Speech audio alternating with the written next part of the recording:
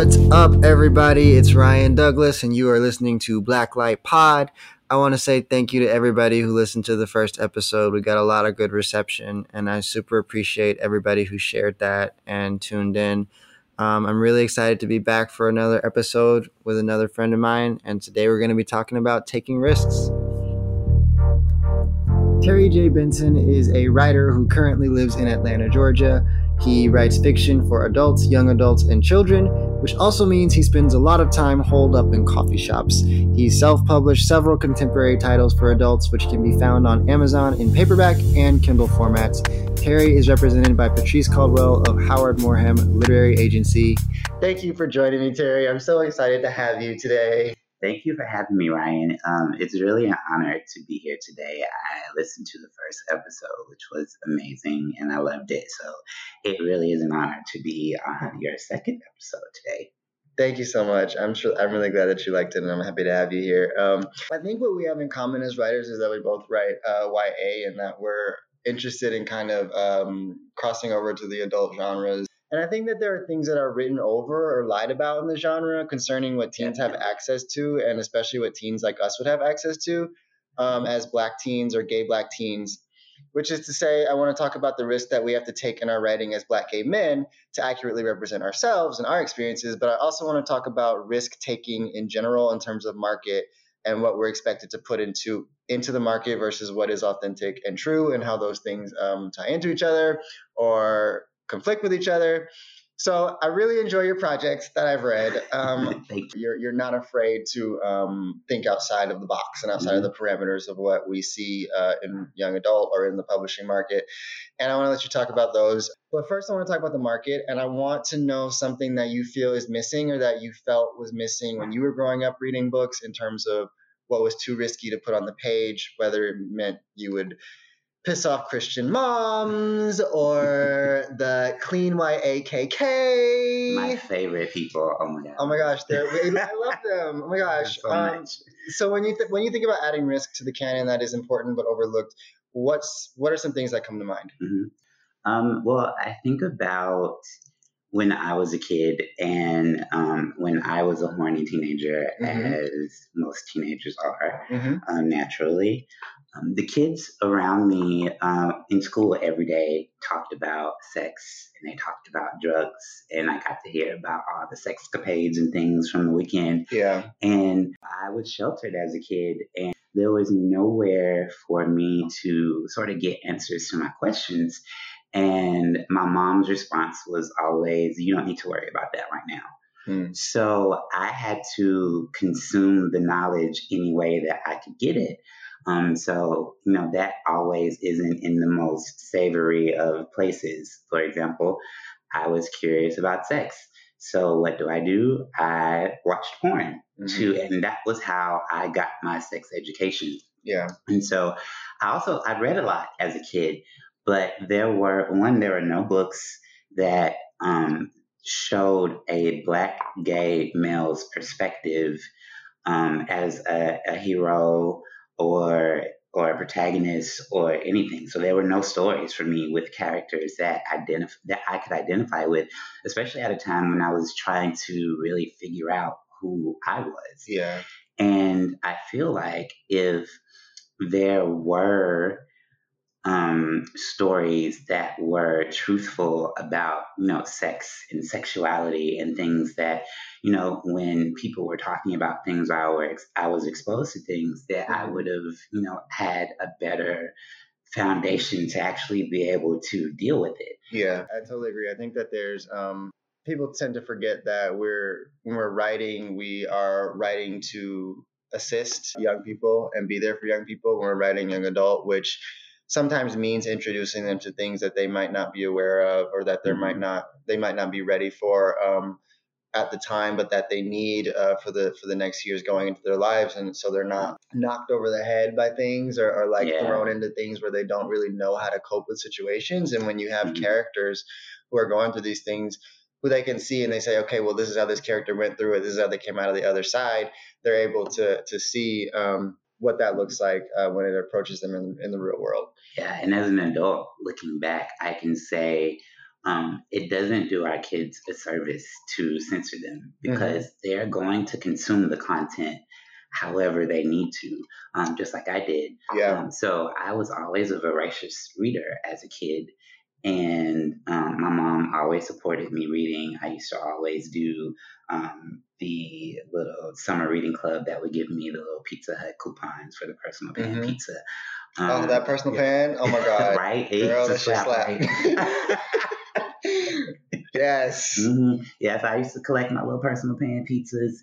And, but like I said, there was nothing that really explored like what I was curious about. And so like I said, my mom never really censored me when it came to reading. You know, she always supported me reading whatever I wanted to read as long as I was reading, and God bless Black women, thank you for right. My grandma used to give me she used to give me like biographies to read of like doctors and lawyers and stuff. Like, just read something. And I was like, how am I supposed to read this, Grandma? Yeah, so my mom definitely always supported me reading. She never really censored me. So what I did was, as a little fast-ass teenager, I found out that if I read adult, I could read about things that I was curious about, like the sex and the drugs and everything else. And so I found Eric Jerome Dickey, who's a fabulous Black author, but also writes very explicitly about sex. And because I was curious, I got into him as a teenager, and my mom would always buy the books, and she never questioned it. And so, if Eric Jerome Dickey's books, while they're great, they're not really great as an instructional tool for a teenager. Yeah. So it would have been more beneficial to me to be able to read, things in a YA setting that, really pertain to my life. Because, as a 14, 15-year-old, I didn't really know anything about like a woman cheating on her husband with like the mailman. So, it just the context would have been better. And then also from an adult perspective, I would think that you would want to be able to control how your kids consume that information because it's really important. So this is a good segue to our next to the next thing that I wanted to talk about. New adult. There's this ongoing debate about whether it's time to reintroduce the genre with a new perspective or a reevaluation of what new adult is. For everyone who doesn't know, new adult had a moment in the industry which was a very short moment because the stories became pretty much hypersexualized to the point where the genre wasn't really taken seriously anymore, and now everyone's saying that it's dead. But there are, well, not everyone, but gatekeepers are essentially saying that it's dead. I know when I first came to the industry, and I presented a new adult story to my agent, she was like, they're not really checking for these stories anymore. It's pretty much dead. And now there are a lot of authors and readers who are saying that it's important. It should return to market. And I personally think it's really important as somebody who's now going through his mid-20s and can look back and see where I really needed assistance in those reckless times that I had, because I'm a pretty reckless kind of person. And I couldn't really get those things from YA books, but I also couldn't get them from stories about like, the wife cheating with the mailman or what have you, divorce and stuff like that. But it seems like publishing kind of insists on that gap. And it's actually, I see that as harmful because I really think that like it's very jarring to come from teenhood into the adult world. All the rules are different. Absolutely. So I want to know how you feel about new adult and like, should we carve out a space for it? So I absolutely think that we need new adult. I think we need to rebrand it, reestablish it. I think new adult should span all of the same, categories and genres that we explore in both young adult as well as adult. And I think you're absolutely right. The period of transitioning from your teen to, your adult years in those early 20s, that's a very formative and also very confusing time. Yeah. So it would help to be able to have stories that you can relate to. But, I think, and this is just my opinion, but I think I understand why we're struggling to establish the new adult market is because effectively establishing a new market can be an Olympian task, but it's not impossible right? It's going to take a lot of work. Mm-hmm. And not only aside from a lot of work, it also is going to take a lot of risk.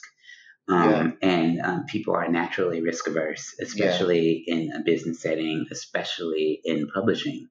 And especially in publishing for kids. Exactly. Because they're trying to shape the future. Mm-hmm. And even if you look at it from a business standpoint, that is it's sort of the reasoning, part of the reasoning behind comps. Because that allows us to sort of de-risk titles if we can comp them to something that has already been financially successful. But the issue with new adult is there's no comps. So for us to effectively establish that market, we're going to have to take really big risks and put books out that are new and fresh that we don't have anything to comp to. And that can be really scary. And I can understand why there's a pushback. Not that it's justified, but I can understand where it's coming from. And then, I was thinking about this on the way over, and I started thinking about, Steve Jobs and the iPhone, right? The iPhone was a very revolutionary piece of technology when it came out, right?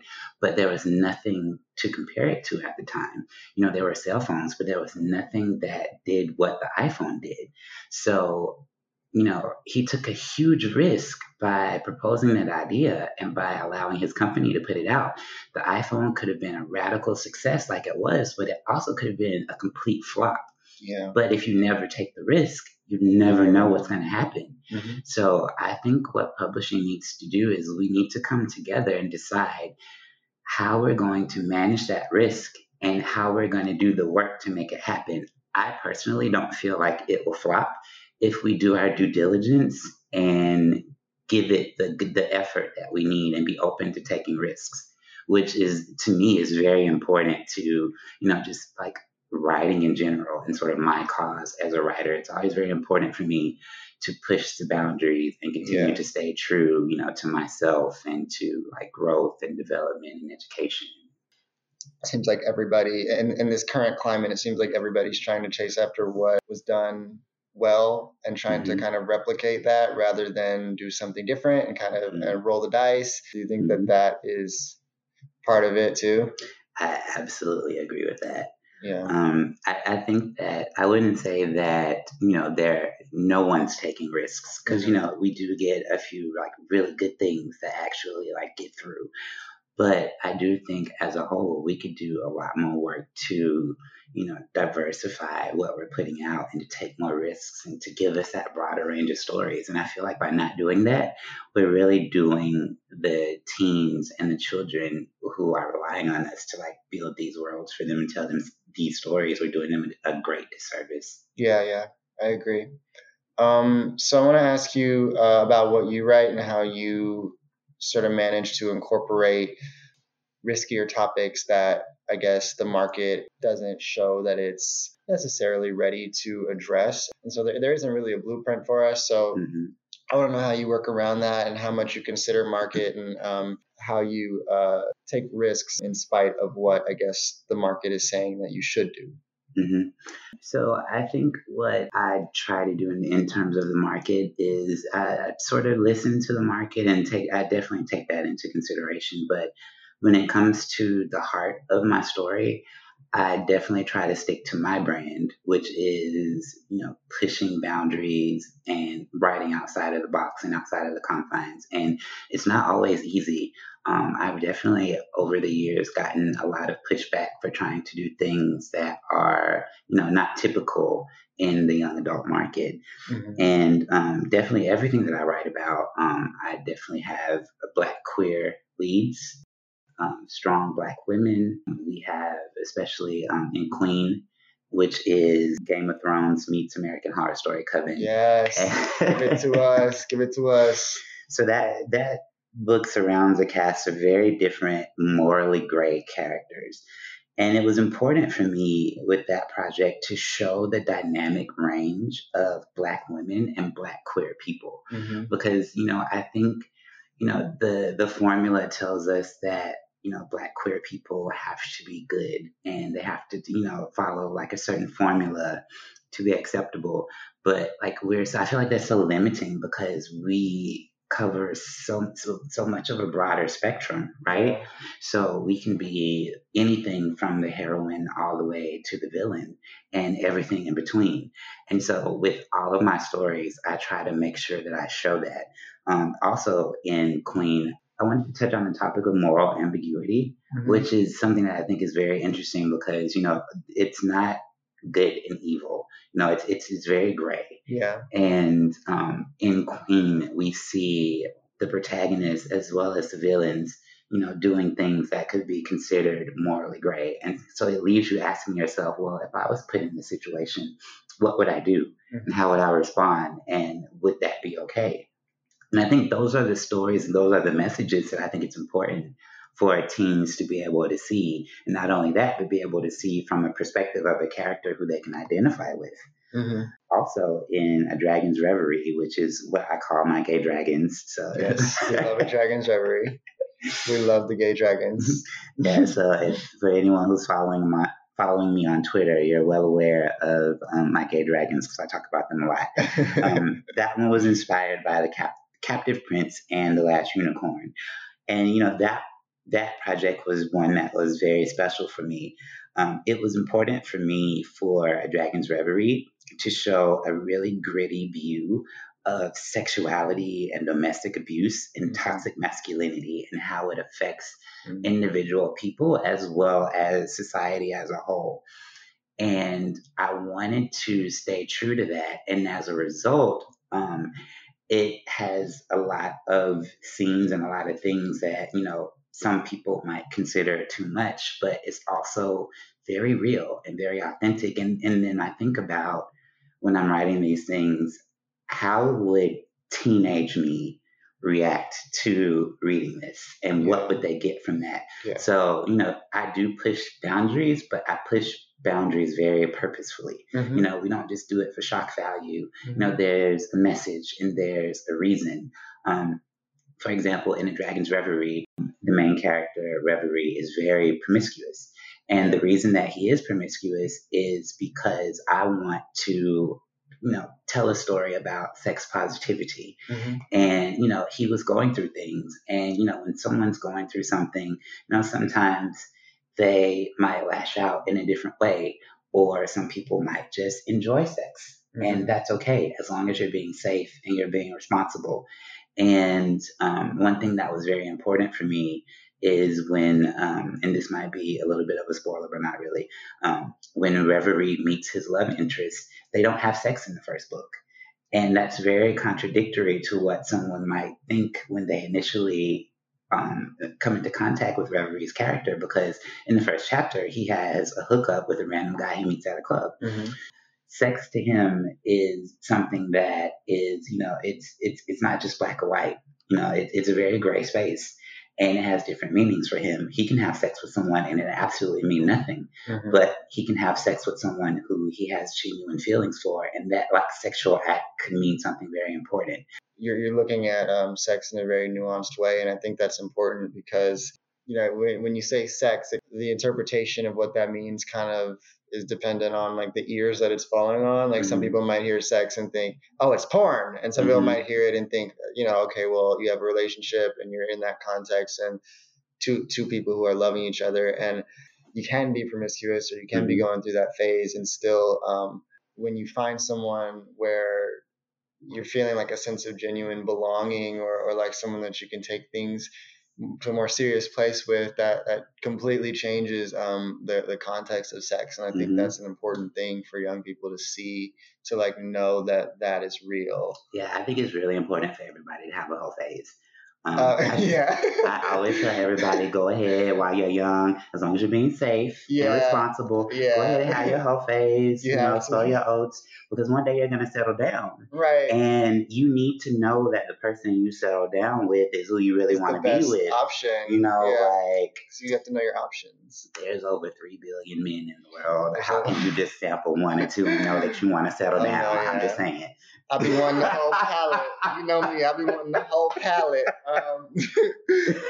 That is really, really an important thing to look at. And I think there's so much about sex that we need to look at because it's so human and so real. And then you look at the books and it's like barely even there.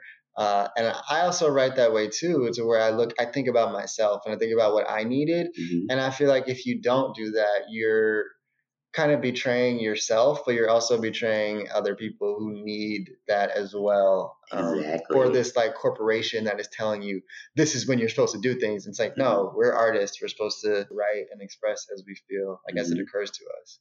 Yeah, and like also, I want to be clear. I don't think that all books should have sex. Right. I think that there should be a spectrum. Like there should be. It's okay to have a fade to black Hmm. when sexy time is about to happen. We don't always have to have We don't the need the descriptor, graphic right? detail. Yeah. Because like if it's not purposeful, then why is it there? Yeah. Right? If So like, it should be revealing something about the character or the mhm. plot or like doing something in the narrative for sure. I think the narrative always should come first. Yeah, and teens should be able to choose. Like there are some teens, and I completely, absolutely respect that. If you don't want to read it, Yeah. you should be able to choose. Yeah, You know, definitely. but if you are curious and you want to know, you should also be You should able to have things choose that are that. available. Yeah, Yeah. and and the way that I write, I always try to keep that in mind. And when I write about sex, it's not pornographic. It's Hmm. also I write with the audience in mind, and it's Hmm. very respectful. Hmm. So, and sometimes like the way that I write is I just write it all out, and sometimes I have to pull it back, and Hmm. because you've read some things and you've Yeah. been like, come on now. I was like, you said what was on the roof of the car? And I was like, oh, okay, all right. Oh my god! But I just love that you go there, though. I Mhm. love that you do it. And I think that's really important. Like, especially for anybody who's listening, who's like thinking about, okay, I'm trying to like get an agent, or I'm trying to get an editor. I'm on sub or whatever. Agents and editors like when authors take risks, and it's their job to say, okay, this is too much or that's too much. It's their job to moderate artists as we Mhm. come into the market and tell us what is standard and okay, and like to tweak that. So I think that as authors we should definitely be taking the kinds of risks that you take, which is this is a great lead into our what I want to talk about next, which is that you have been recently lifted out of the query trenches. Yes, thank Woo! you. Thank Oh God. my God! I remember when you were going through that. So congratulations on Thank your you. wonderful agent. And I Also, want to thank you know for letting me cry in your inbox like almost daily. absolutely. Yeah, no, because I understand. I was querying for 10 years or so, pushing Mhm. for a dream that you don't know is going to happen. And it takes so much faith and self discipline. So I do want to hear about what that journey was like for you, and any advice that you would give to fellow Black gay men or just writers in general who are still in the query trenches trying to get an agent. Cool, absolutely. So I was in the query trenches for 8 years, Ooh, child. right? The ghetto. The child, the ghetto. We used to something a little bit different. No, but it was a good time. I will say that while it took 8 years, I understand why it took 8 years. Yeah. Because like it took me 8 years to learn what I needed to learn to be Mhm. able to like help myself get out of the trenches. But I signed with Patrice this past fall, which has been amazing, and she's absolutely amazing. And one of the things that made me want to sign with her, that initially like made me love her, was that she said that she understood the heart of my story, and if she didn't, she wanted to understand it, and that while she would help me make my story better, she would never try to force me to change the heart of my story. There it is. And that to me was so important. Yeah. As someone who wants to like push the boundaries and take risks and understand why I want to do that, that like meant everything to me. So Yeah. not only that, but also she was the first person to actually take a chance on me and believe in me. And she's a Black woman once again. Thank God for Black women. Yes. I definitely. I mean, my editor is a Black woman, and that's been so fundamental to how comfortable I feel approaching the cultural aspects of my work, and how comfortable I feel going back towards myself rather towards like what is expected of me. And I want to say that, A Dragon's Reverie was my ninth full length manuscript, and Queen was my eighth. And when I was going along that journey, when you keep trying and you try so hard and you revise, like one manuscript I revised for like 3 years, and I hired editors, and I was just trying to do everything possible, to get out of the query trenches, but I kept going. And I think one thing that was really helpful for me was knowing when to shelve a project and to move on to something else. And there was one particular project I was working on, and I just couldn't make headway on it. And I was like, maybe because you're trying to fix something that you didn't really know what you were doing when you wrote it. So like, take everything that you've learned and start something fresh. Right. And also, one thing that helped me is I'm very super analytical by nature. So every time I would have to show a manuscript, I would go back and I would review all of my feedback and all of my critiques. And then I would go and I would study craft and sort of try to analyze, what I did wrong and how I can improve. And I would improve, and then I would write a new story, and I would try again. And even now, I'm constantly, like, the way that I approach writing is from the manner of continual improvement, which is like what I do for my day job. But every time that I have an iteration of a manuscript, I try to learn and get better. And my goal is to try to never get the same feedback more than once on a particular major issue. So I try to incorporate the things that people tell me, learn, and never make that mistake again if I can. And I would say that looking back over my journey, my advice for Black, gay, queer, or just Black authors, or just anyone in general, is to first be humble and open to accepting critique and challenge from people. Yes. That is very important. Very crucial. Yeah, no matter how good you are, how good you think you are. No matter how good you think you is. Right? Always have something to learn. Even authors who are published always have something new to learn because it's an ongoing exploration. Definitely. Even authors who are bestsellers always have things to learn. There's never a point where you're going to know every single thing. Yeah, because there's never a point where a book can be perfect. Exactly. They're kind of just abandoned when you feel like they're good enough. And they've beaten like, that's good enough. Like, yeah, they've beaten you up enough times to where you're just like, okay, I'm done with this. My second piece of advice is, trust your heart and the heart of your story. So while it's good to be humble and open to accepting challenge, all feedback isn't good feedback. And I think the way that you choose what's good and what's not is you have to really know the heart of your story. And that's something that you have to stick to. And if feedback is trying to get you to change the heart of your story, then that's how you know that it's not good feedback. Yeah. And the last thing would be to lift as you climb. When I started writing, I reached out to some people to just get advice and to sort of help me navigate, and they weren't very nice.